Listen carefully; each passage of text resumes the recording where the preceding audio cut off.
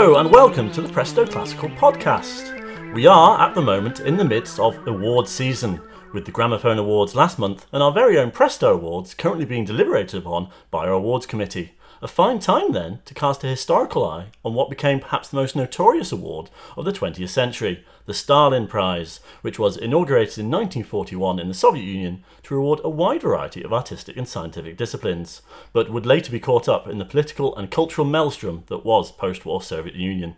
The Music Prize would eventually be awarded to some legendary compositions by some well-known composers like Shostakovich and Prokofiev, and we will be discussing their connection to the prize, as well as that of some of lesser-known Soviet composers like Dmitri Kabalevsky and Mstislav Weinberg on the show. My guide is someone who somewhat modestly describes herself on social media as Miss Russian Music, possibly due to the fact that not even the most generous character limit would be sufficient to display her full credentials, being as they are Professor of Music History at Cambridge University, Director of Studies at Music in Clare College, Cambridge, Professor of Music at Gresham College, and author of a wide variety of books on Russian music, most pertinently, Stalin's Music Prize, Soviet Culture and Politics. Welcome to the show, Professor Marina Frolova-Walker. Hello, hello, Paul, and thank you very much for inviting me. Yes, I laughed when you said Miss Russian Music. I didn't know anyone would notice. Yes, it is a joke, but I'm usually pigeonholed as somebody who only knows about Russian music, and that's why I described myself in this way. The winners of the first prize, awarded in 1941, included Dmitri Shostakovich, Aram Khachaturian, and Nikolai Myaskovsky. Marina, can you give us a brief overview of how the Stalin Prize functioned on this first year? Why was it set up? Who decided who won? And what was the prize money and prestige of winning? Yes, well, I guess they always wanted to create a prize which would be like the Nobel Prize, kind of parallel to the Nobel Prize and very prestigious. So at first the idea was that the Stalin Prize would be very, very exclusive and only 10 works in all the arts would get it every year. And it would be awarded to works rather than artists, so not necessarily lifetime achievement. And I think the reason for that was because the Soviet state and the Soviet government wanted to encourage the Soviet intelligentsia to collaborate with them, to create the canon of these works that everyone could imitate and reward them for this participation, for this collaboration. To really create the Soviet elite. That's the moment, when you receive a Stalin Prize first class. And it's just you, it's not a team, it's not divided between anyone. It's 100,000 rubles, and that would allow you at that time to buy 6 automobiles, and you'll still have some spare change left. So it's a fantastical amount of money for an ordinary person, something that they cannot possibly dream of. And who decided? Well, they created a Stalin Prize committee, and originally they brought together 40 people who were the cultural elite. It included Mikhail Sholokhov, for example, a writer who, as you know, won the Nobel Prize for his novel.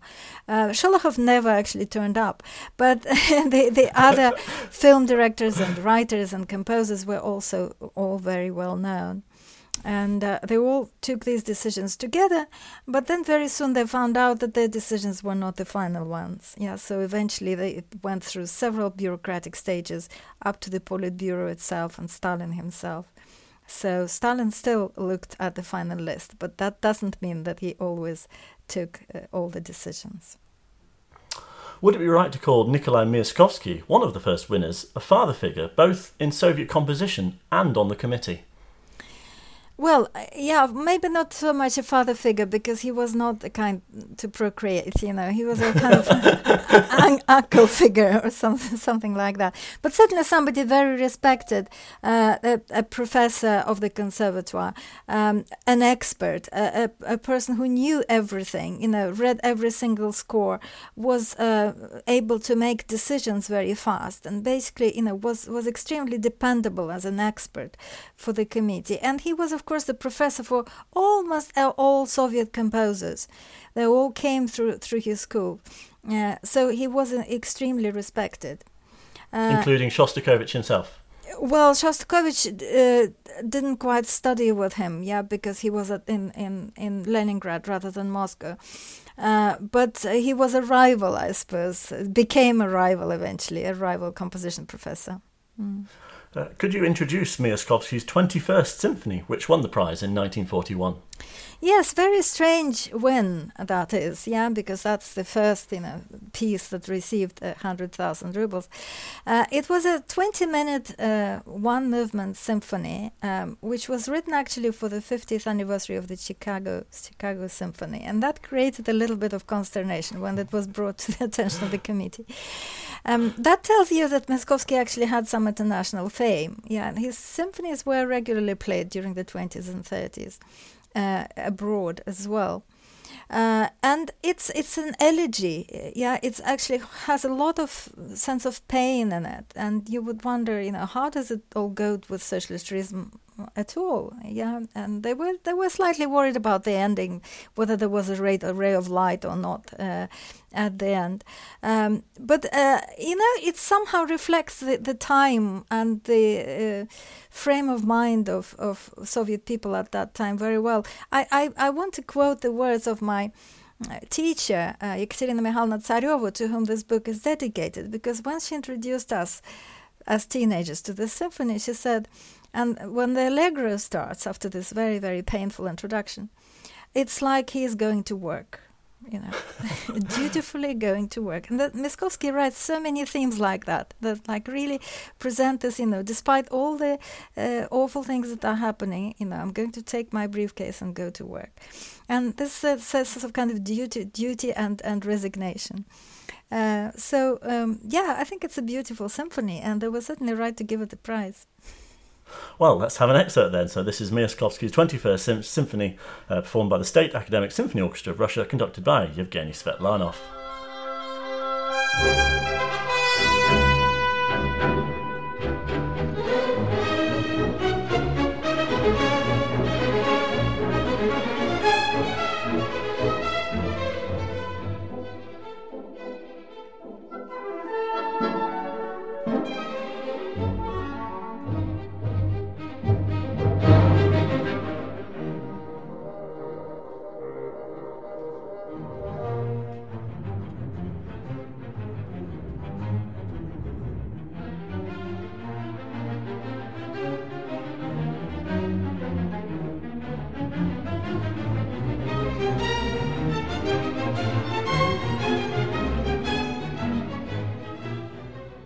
Why do you feel Miaskovsky's music is somewhat neglected these days? As you said, he was very popular in the 20s and 30s.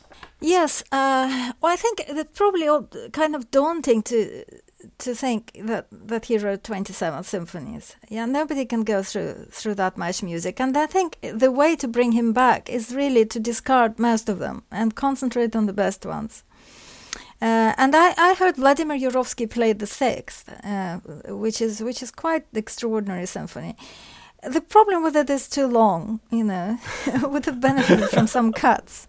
But it is a great symphony. But there are other ones, like number 13, which is striking. He was scared of getting it performed in the Soviet Union because it was so incredibly depressive, and very dissonant as well. So number 13, number 27, very beautiful, 21. So I think if we get 4 or 5 symphonies together and do a kind of Miaskovsky festival, I think people will start loving him more. Perhaps the qualities in his music were very appealing in the 20s and 30s, which were periods of political unease.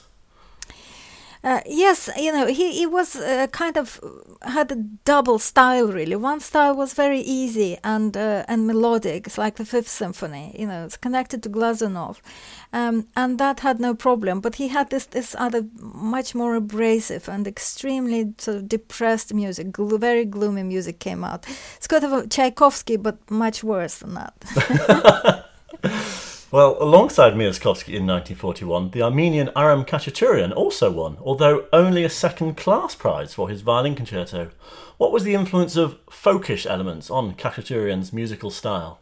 Yes, well, Khachaturian, he studied in Moscow, and he very much absorbed this Russian Orientalist school. And he decided to fashion himself, I think, from the start as this kind of nationalist composer of Armenian music, although I think his background is slightly more complicated. He was born in Tbilisi and so on. And when you look closely at his music, there are occasionally some folk songs in it, but most of the material he invents himself. And to say that this is definitely Armenian, it's not possible to say that. And some of the idioms that he uses are just more generally Russian Oriental. Some of the idioms he uses are Spanish. Yeah, because Spanish is also this kind of Orientalist style, and he was very influenced, especially in his piano music, by Albéniz and Granados, and you can hear it. Yeah, so it's kind of, but it went with the image of him as this hot, temperamental Armenian, and he was pigeonholed forever in this style. And eventually, in 1947, I think he decided to break out and wrote his Third Symphony, and that ended very badly for him because he was denounced as a formalist. So, and he was traumatized by this for the rest of his life. So he could never escape, this pigeonhole in which he essentially, put himself. But then these limitations were the end. Well, let's have an excerpt. This is Aram Khachaturian's Violin Concerto, performed by David Oistrakh, the Philharmonia Orchestra, and conducted by Aram Khachaturian.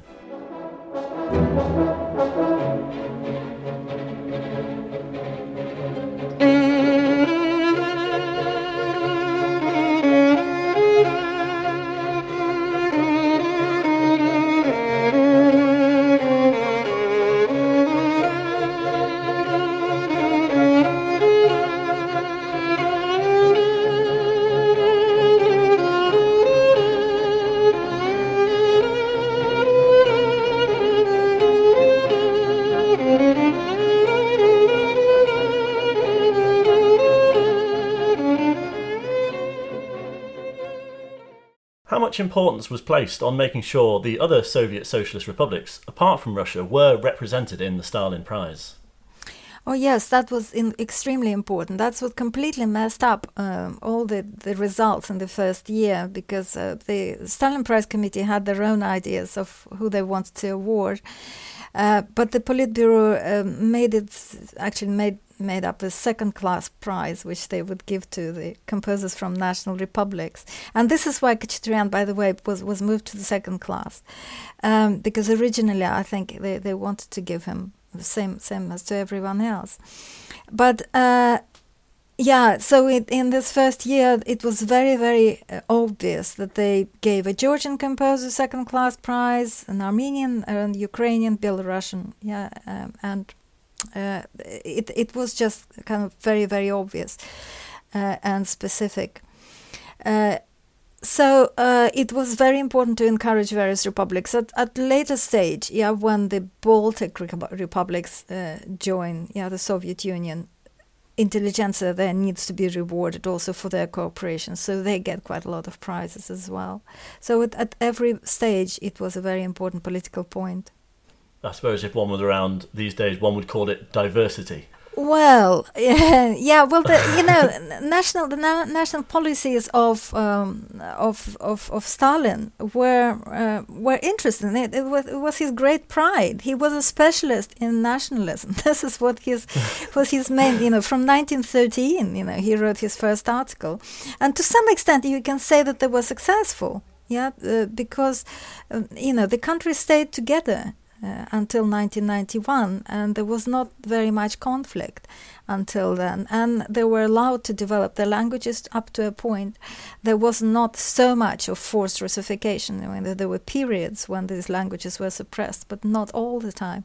So even though they all had to sort of do the Western things, they had to have an opera in Kazakhstan and an opera in Tajikistan and so on. But nevertheless, there was some sense that they were all modernizing and developing culturally. So it's you can't quite say that it was a failure.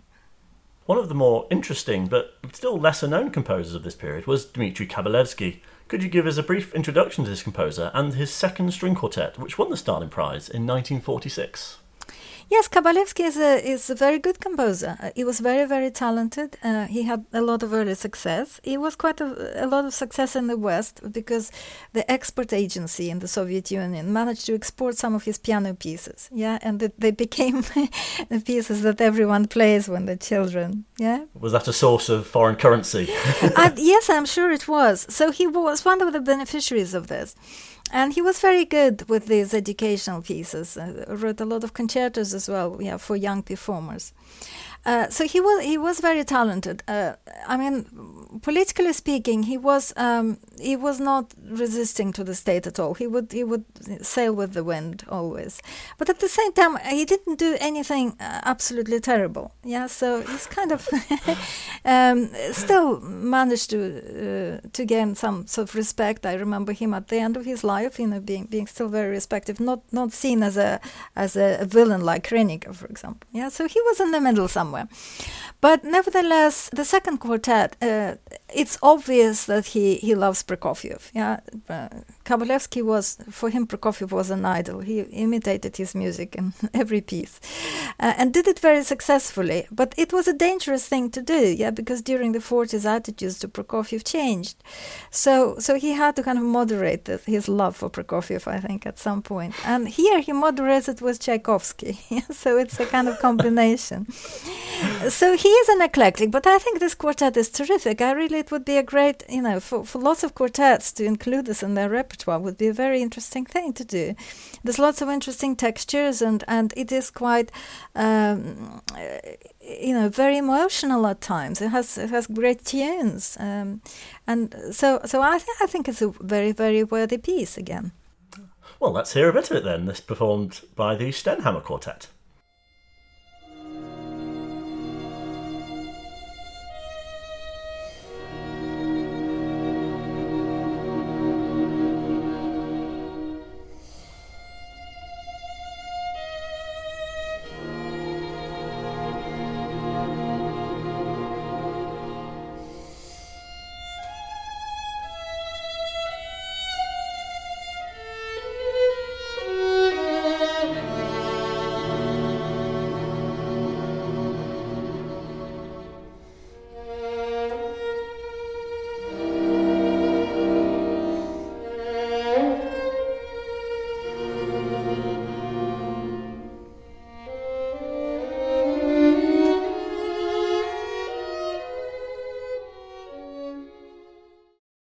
The quartet was billed as representing the victory of the Soviet people, but although I enjoyed it, I have to say I struggled to find a strong narrative.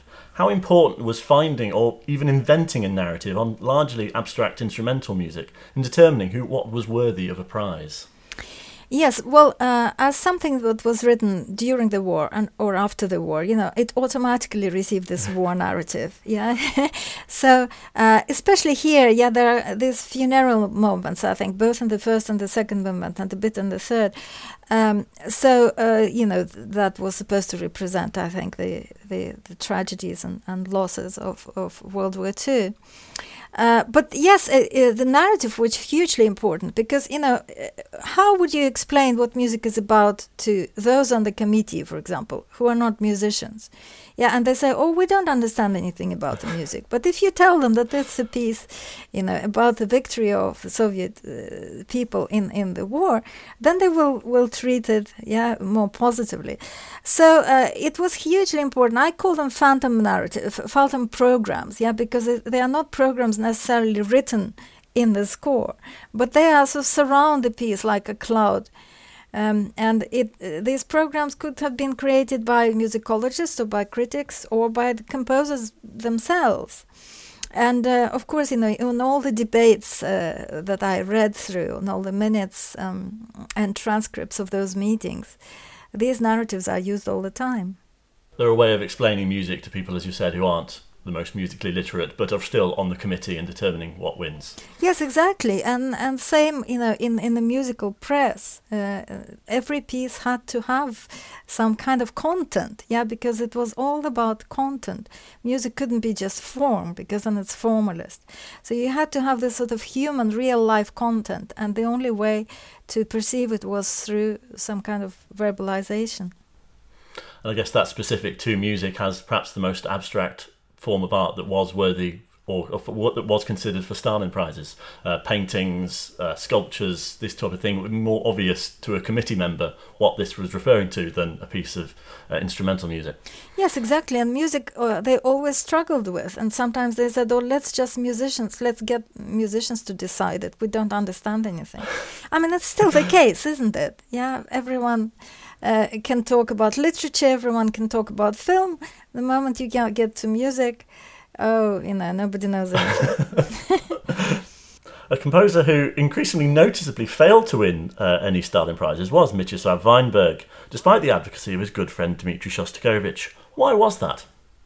Yes, well, when we remember even the first fact about him, that he fled the Nazis. Yeah, he fled into the Soviet Union. It was a kind of very tragic, flight from fascism, and his family died in Poland. I think that in itself, the fact that he was a kind of foreign, would have set them apart. But he was also considered very talented, and his music was played for the committee even before he was nominated. It was, so somebody was pulling strings for him. I think it could have been Shostakovich, could have been somebody else at that point.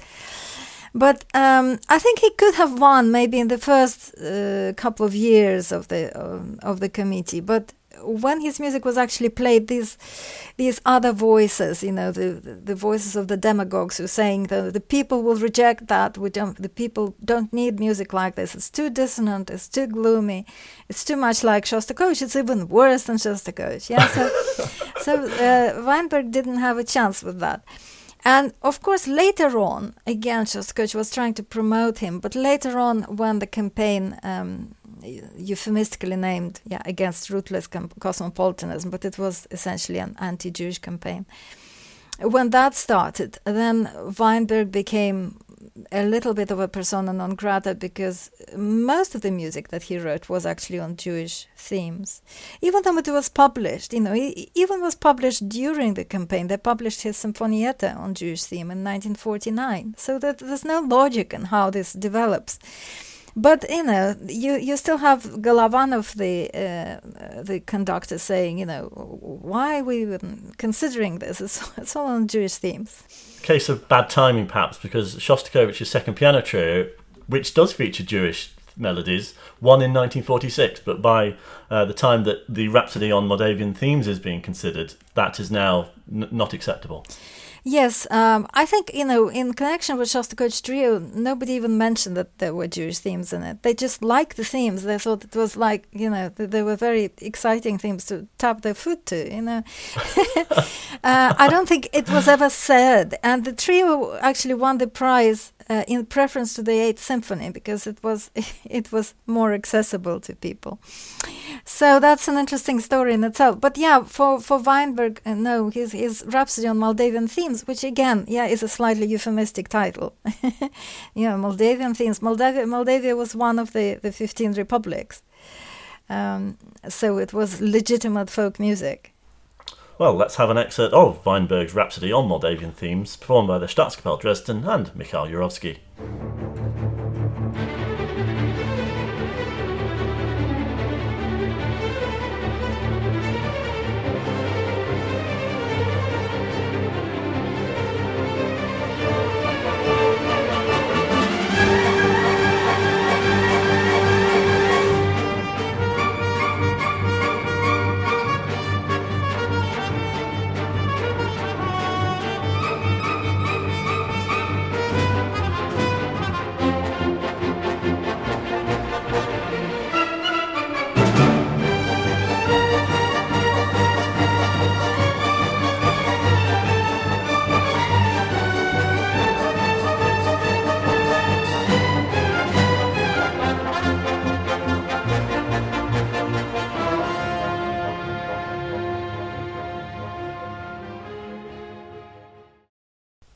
The music of Weinberg is now winning awards, including the Gramophone and the Grammys, and has increasing popularity. Is his increasing popularity perhaps assisted by the fact that he was neglected by the Stalin Prize? The Stalin Prize is now a poison chalice. I think not so much even the story of the Stalin Prize, but the story of his arrest. Yeah, because that sort of captured people's imagination. He was arrested after this piece, Rhapsody on Moldavian Themes, was played by Oistrakh, performed at the Conservatoire on that day. But amazingly, I mean, we shouldn't draw this connection, which seems to be so obvious, that he was arrested for his music. Yeah, because his family was under observation, for a long time, because he was married to the daughter of Solomon Mikhoels, who was the most famous Jew in the Soviet Union, as head of the Jewish Anti-Fascist Committee, who was murdered by Stalin in February 1948. Of course, nobody at that time, it was described as a traffic accident, but people knew. So he was arrested, and then the what they wanted to charge him was bourgeois nationalism, or Jewish nationalism, I think. And it was just before Stalin died. So he was literally arrested in February. Stalin died like 2 weeks later, and then a couple of months later he was released. And Shostakovich fought for him for his release. But that, of course, together with the kind of music that he wrote, music about concentration camps and all. He also wrote a massive number of symphonies, massive number of chamber music. And it's all now being discovered, and people realize that some of this music is exceptionally good. Yeah, some of it possibly not so much, but yeah, he's a great discovery. Similarly to Miaskovsky, he wrote a very large amount of music, and now it's just the best bits that are now being rediscovered and performed again. Yes, I think that's the way to approach it. Yeah, we shouldn't think that everything is a masterpiece. While Weinberg failed to win any, Sergei Prokofiev was the all-time winner with 6 Stalin Prizes, remarkably dying on the exact same day as Stalin. Can you give us a brief overview of Prokofiev's complex relationship with his homeland? As we know, Prokofiev spent a long time abroad, from 1918 to roughly 1935, and then he decided to come back to the USSR, which in itself was, I guess, quite unusual among musicians, not so unusual generally among the Soviet artistic intelligentsia.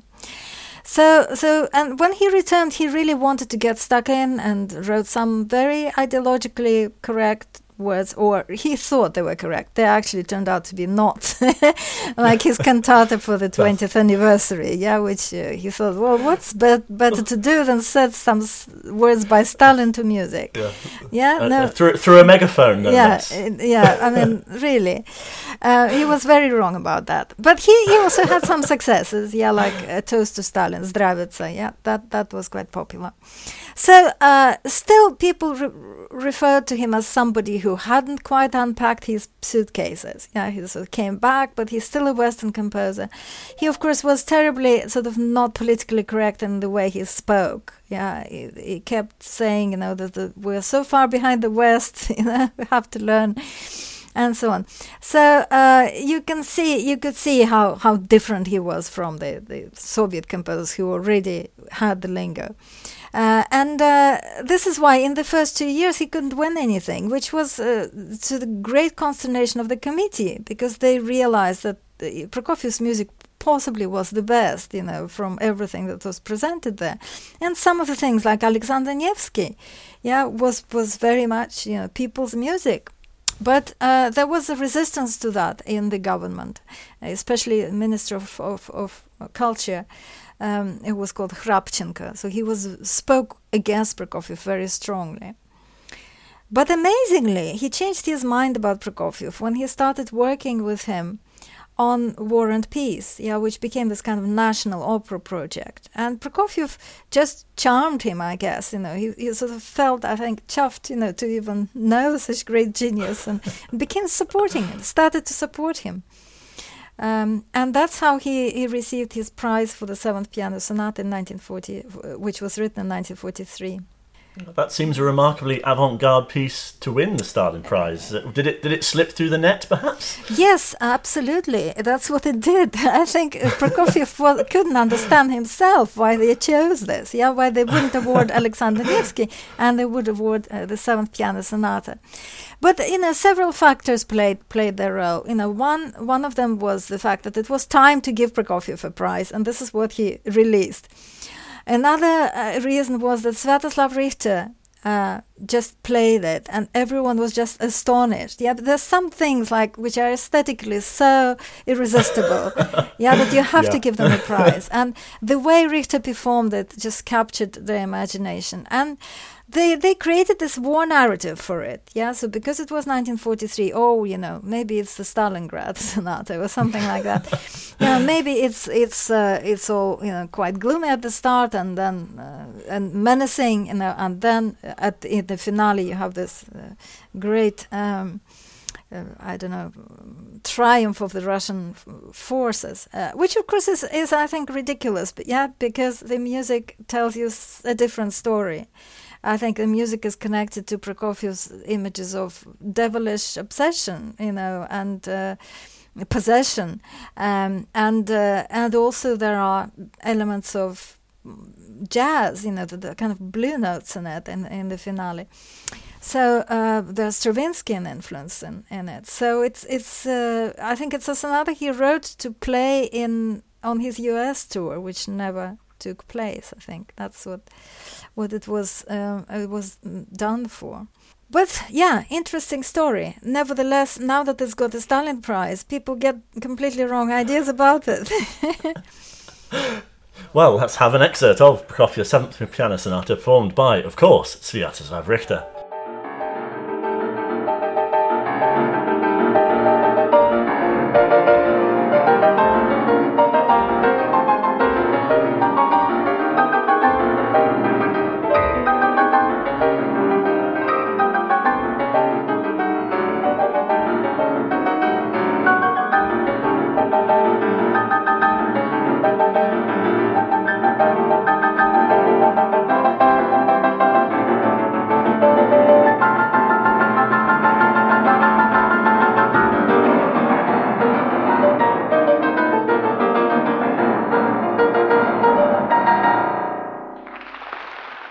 You've talked there about the performance of Sviatoslav Richter and in the awarding of the prize for the 7th Piano Sonata.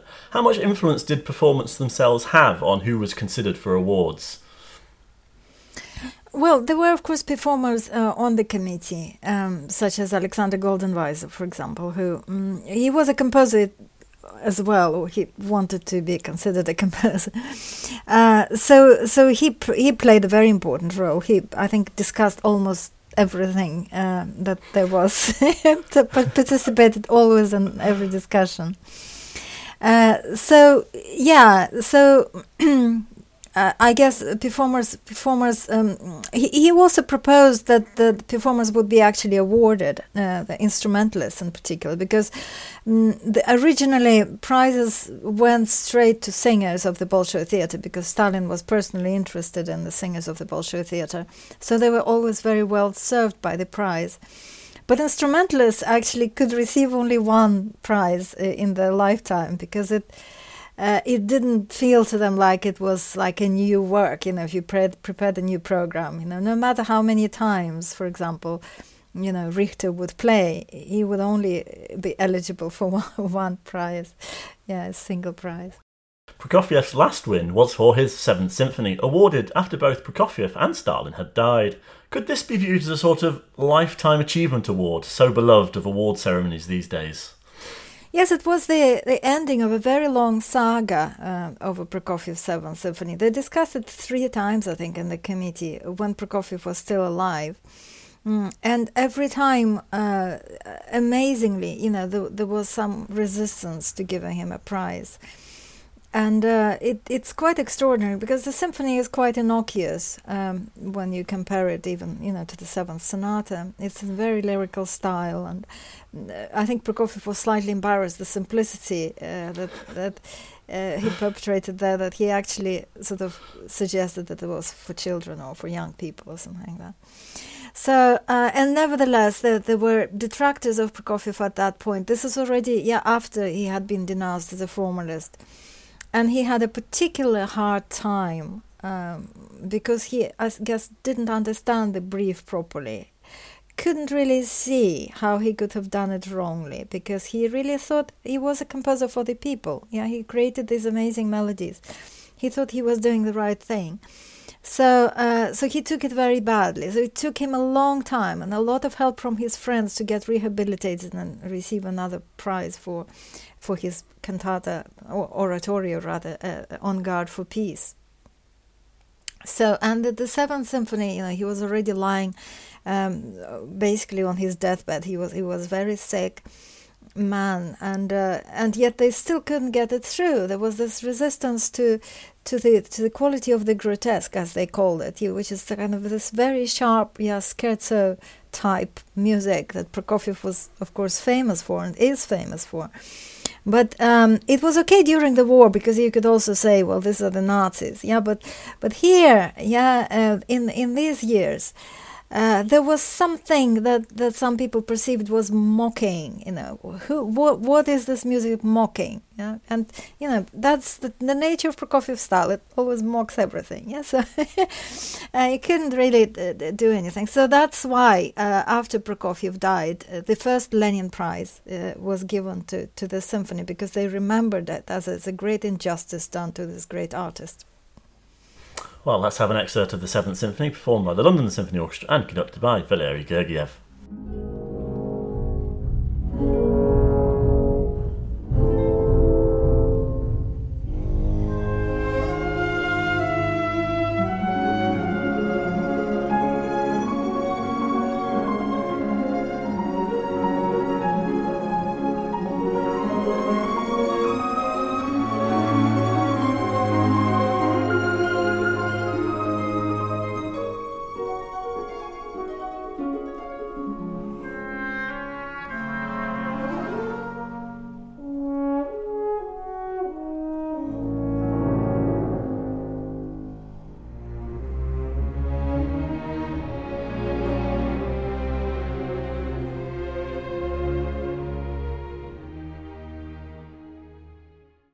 Undoubtedly, the most discussed composer of this period is Dmitri Shostakovich, who was accused of muddle instead of music by possibly Stalin himself after his opera Lady Macbeth of Mtsensk in 1936. Could his 1941 win for his piano quintet be viewed as rehabilitation by the Soviet state?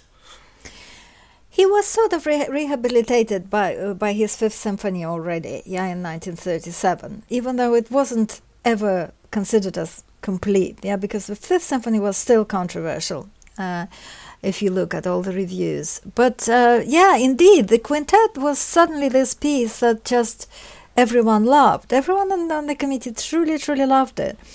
It was lucky, I guess, that it was also very well played and played several times in a row, so that actually sort of familiarized the ears with it.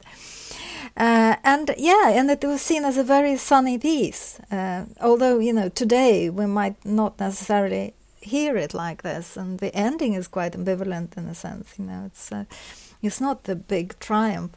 But nevertheless, it was just, I suppose, exceptionally fortunate also to be seen as this socialist realist piece, even though it's basically a piece of musical neoclassicism. Okay, well, let's have an excerpt from the Shostakovich Piano Quintet performed by the Artemis Quartet and Elizabeth Leonskaya.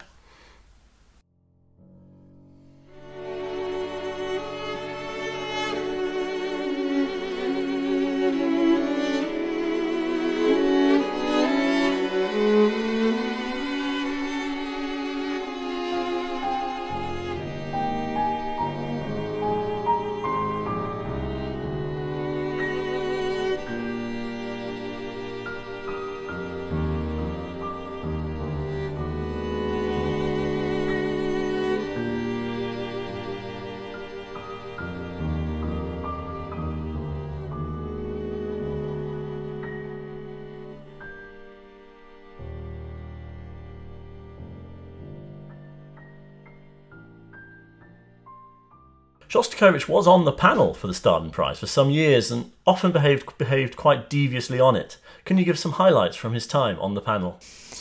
Yes, that's a very interesting lens to look at Shostakovich through the prism of the Stalin Prize Committee transcripts, because he comes into it really full of ideas that he has to criticize everything. So he actually speaks his mind, I like this, I don't like this is rubbish, and so on. He is not a really committee man at all. But he speaks his mind, and later on, of course, he's removed from the committee. In 1948 again, as he is declared as formalist, and then he's reinstated on the committee. And when he comes back, it's a very different man. He's completely cynical. Basically, just tries to use the committee to promote his friends. Totally cynical way. Still doesn't have the admin know-how of how to actually achieve this. But he certainly uses it to vent his frustration. He tells everyone off. He says, we should give Sviridov the prize. We should give Weinberg the prize. We should give Levitin the prize, which are all kind of either his students or disciples. And sometimes would fight for them, even though he is the only vote. So I think Weinberg piece, received one vote, which was his. And would write letters, knowing that it's pointless, but just basically just venting. I think. But that is quite interesting to see him as actually not a shy man, or not a man of kind of who's withdrawing from all these debates, but on the contrary, somebody who tries to fight, even in a slightly sort of awkward way, I guess. Would it be fair to say that the quality of compositions, both by Shostakovich and others, that ended up winning the Stalin Prize declined over the years that it was awarded, and why would that be? It's very hard to say. Song of the Forests, I know that's what you mean, which was given the prize post-1948, which was his rehabilitation prize. I think it's still a great work, It's very well done. The problem is it's in this very official genre of an oratorio. But as an example of that genre, it's probably, the very top. So I don't think Shostakovich was necessarily kind of embarrassed by the quality of it. I think he was embarrassed by the fact that he had to write this, essentially for Stalin's birthday. And using, as a theme, Stalin's reforestation plan. Actually, I suppose it's very good now. It's an ecological, thing. It's a green plan, It was post-war, so sort of putting all these trees down. So I don't think it's so much the quality, but it's the choice of works that they now make. So they would argue forever about his 10th symphony. But at the same time, they want to award his party cantata or something, which indeed, he was embarrassed by. And he said, "Oh, please, don't give me the prize for this." And yet at the same time, his preludes and fugues are considered, which is a very different kettle of fish. So it's complicated what happens with Shostakovich, but certainly, things are still remain difficult for him in this period. And of course, the works that he actually writing in that period between 48 and 53, he doesn't show to anyone. Such as a violin concerto. Well, let's have an excerpt so we can judge for ourselves the quality of the Song of the Forests, performed by Alexei Tonovitsky, Konstantin Andreev, the Estonian National Symphony Orchestra, the Estonian Concert Choir, Narva Boys Choir, conducted by Paavo Järvi.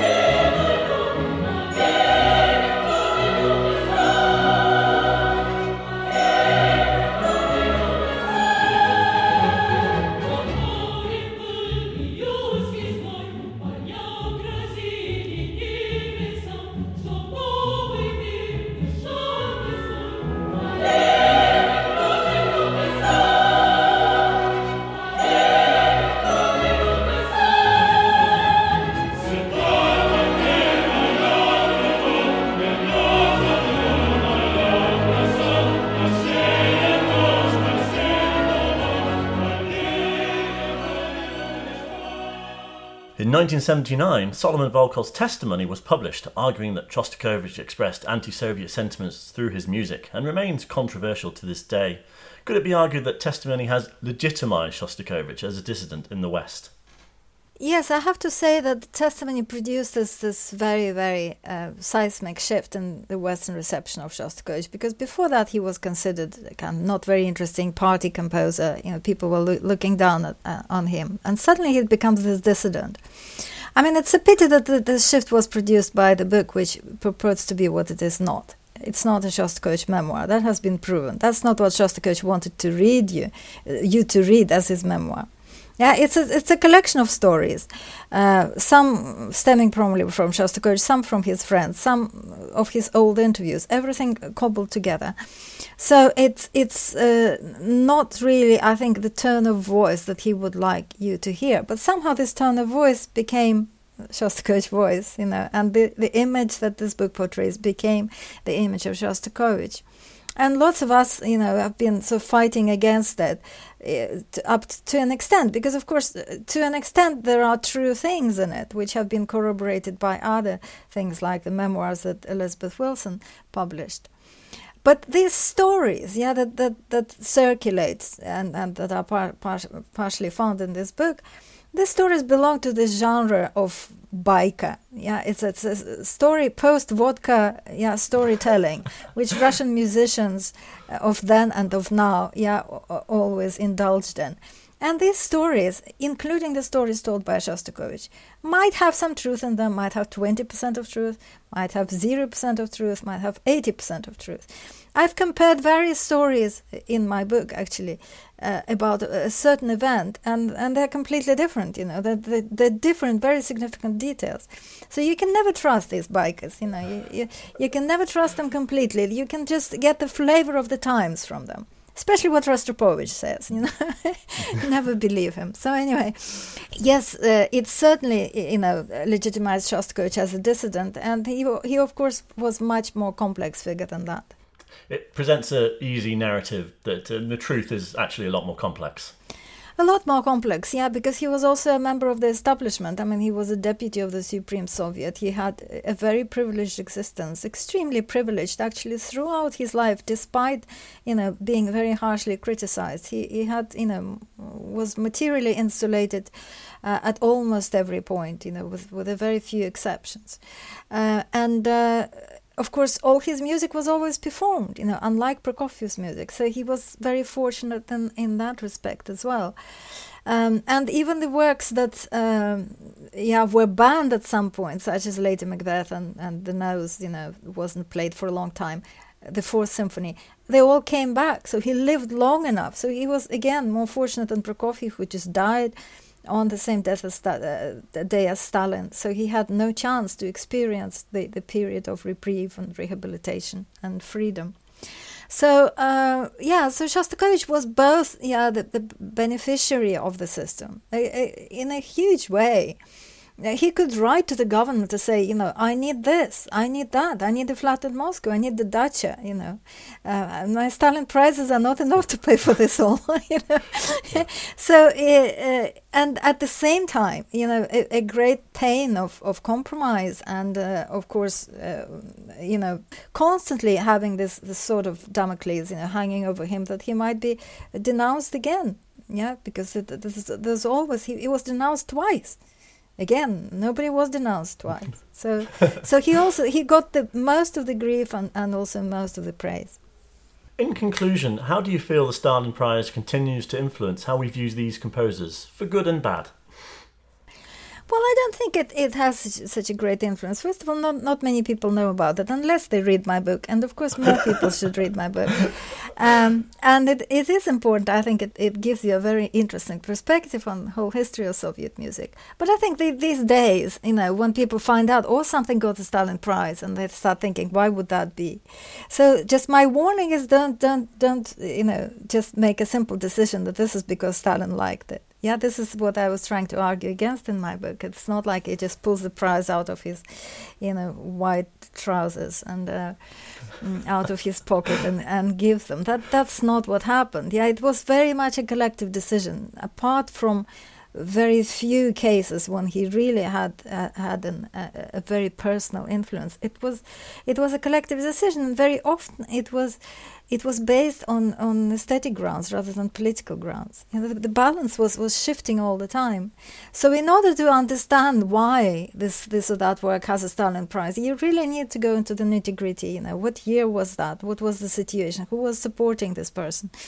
And so on and so forth. So it's a complicated story, but I don't think any work should be, thought of as particularly good or particularly bad just by virtue of having a Stalin Prize. Yeah. Is there a lesson, perhaps all awards for artistic endeavours, that they must try and resist the urge to become too political? Well, it's not possible. Every jury that I've sat on always has the element of politics, and I think that's what we know that's going to be there. Because it's just otherwise, if we just go with what we think as the absolute quality, you might end up awarding the same person. Yeah, it almost happened in the Stalin Prize Committee when they started awarding Prokofiev every year, because the quality was so high. But other people also need to be rewarded. You need to somehow sort of spread the goods around. So I don't think we can get rid of politics, but it's so that we don't completely throw our ideas of what is good musically or artistically, so that we don't forget them completely.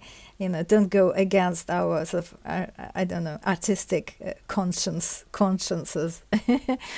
Perhaps the lesson is not to try and be unbiased, but to be aware of our own biases. Yeah, well, that's what we're trying to do. Yeah. Well, thank you very much, Marina. Should you wish to further explore this fascinating period of cultural history, then Marina's book, Stalin's Music Prize, Soviet Culture and Politics, is available in our Presto bookstore. What are you currently working on, Marina? Well, currently I'm in the last stages of preparing a manuscript for publication, and it's on Shostakovich's Fifth Symphony. I've written it together with my husband, Jonathan Walker, and it's basically an attempt to look at this very controversial work, very famous work, from different perspectives, and to say something maybe slightly new about it, which is very difficult, but I think we've managed maybe to create some new arguments. So I very much wait for this moment when it's going to be published, and people will stop asking me questions about the Fifth Symphony. Well, I've very much enjoyed your book on the Stalin Prize, so I eagerly await your book on the Fifth Symphony.